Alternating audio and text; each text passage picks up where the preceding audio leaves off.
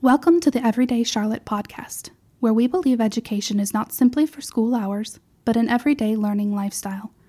On this podcast, I read a variety of living educational materials, including books in the public domain you can use to supplement your learning.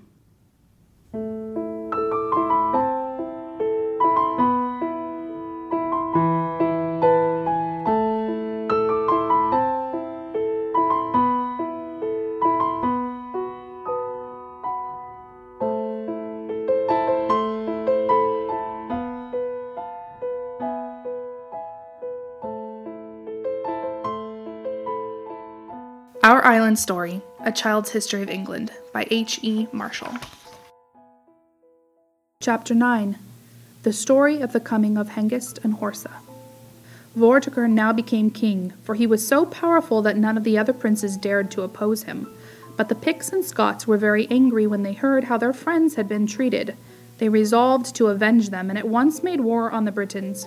They defeated Vortigern in many battles and killed more than half of his soldiers. The Britons were in despair. Then Vortigern called all the nobles and princes together in council to discuss what was best to do. At this time there were really no very clever men among the nobles of Britain. They were all in great fear of the Picts and Scots, and they had no good counsel to offer. Vortigern therefore was able to do very much as he liked. "We must have help," he said.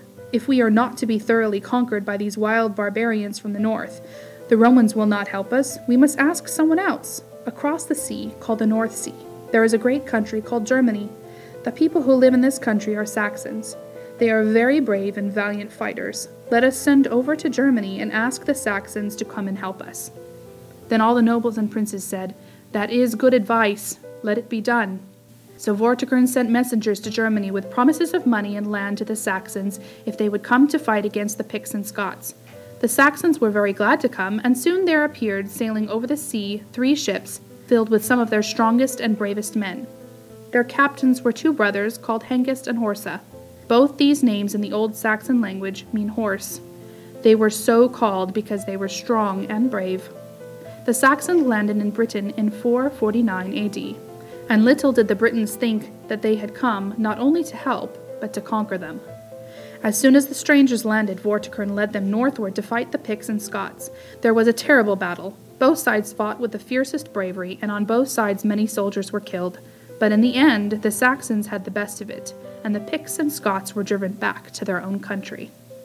The Britons were greatly delighted, and rewarded the Saxons with money and lands. Then Hengist and Horsa, seeing what a fine country Britain was, resolved never to go away again. They resolved rather to stay and conquer it for themselves. So they first told Vortigern that Aurelius, Ambrosius, and Uther Pendragon, the brothers of the dead King Constans, were coming to fight against him, and then they advised him to send over to Germany for more soldiers.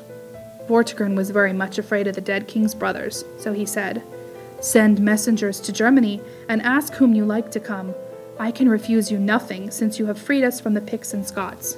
Then Hengist said, "You have indeed given us lands and houses, but as we have helped you so much, I think that you should give me a castle and make me a prince."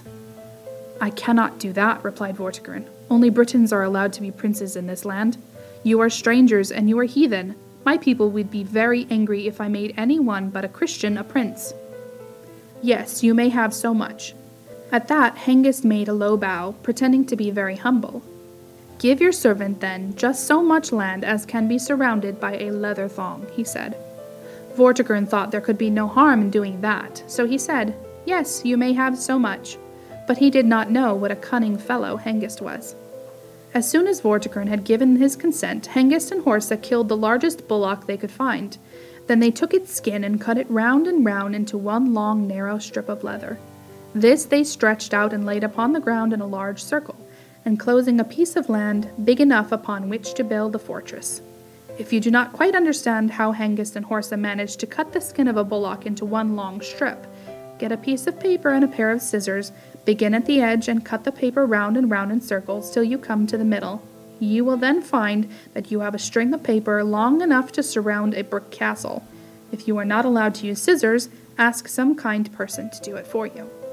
Vortigern was very angry when he learned how he had been cheated by Hengist and Horsa, but he was beginning to be rather afraid of them, so he said nothing but allowed them to build their fortress.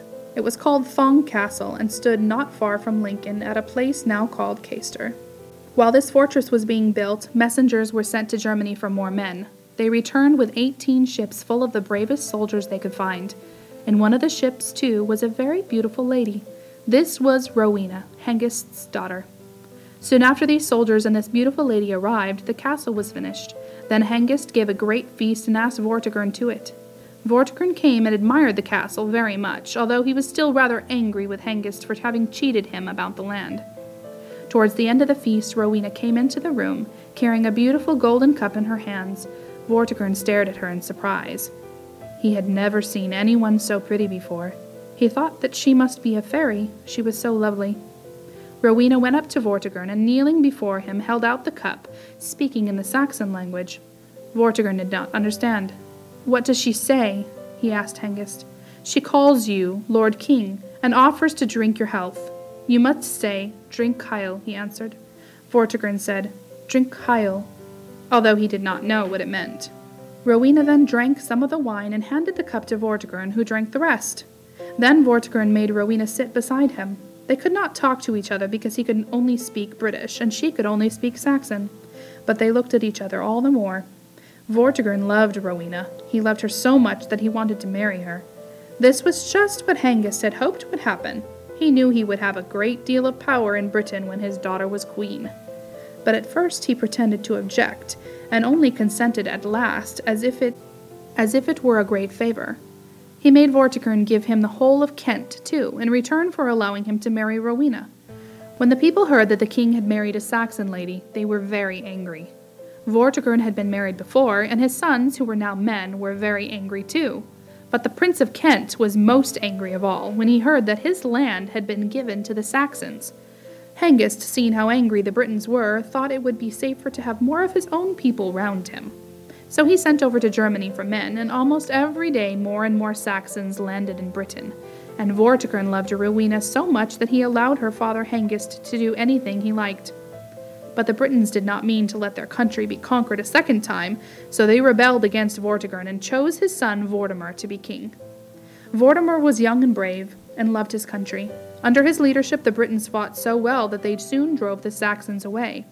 Horsa was killed in one of the battles, and soon afterwards Hengist and most of his soldiers took their ships and fled back to Germany. They left their wives and children behind them, however, which looked very much as if they expected to come back again someday. Thank you for listening to this episode of the Everyday Charlotte podcast. We hope you will join us for another great read on our next episode. God bless you all.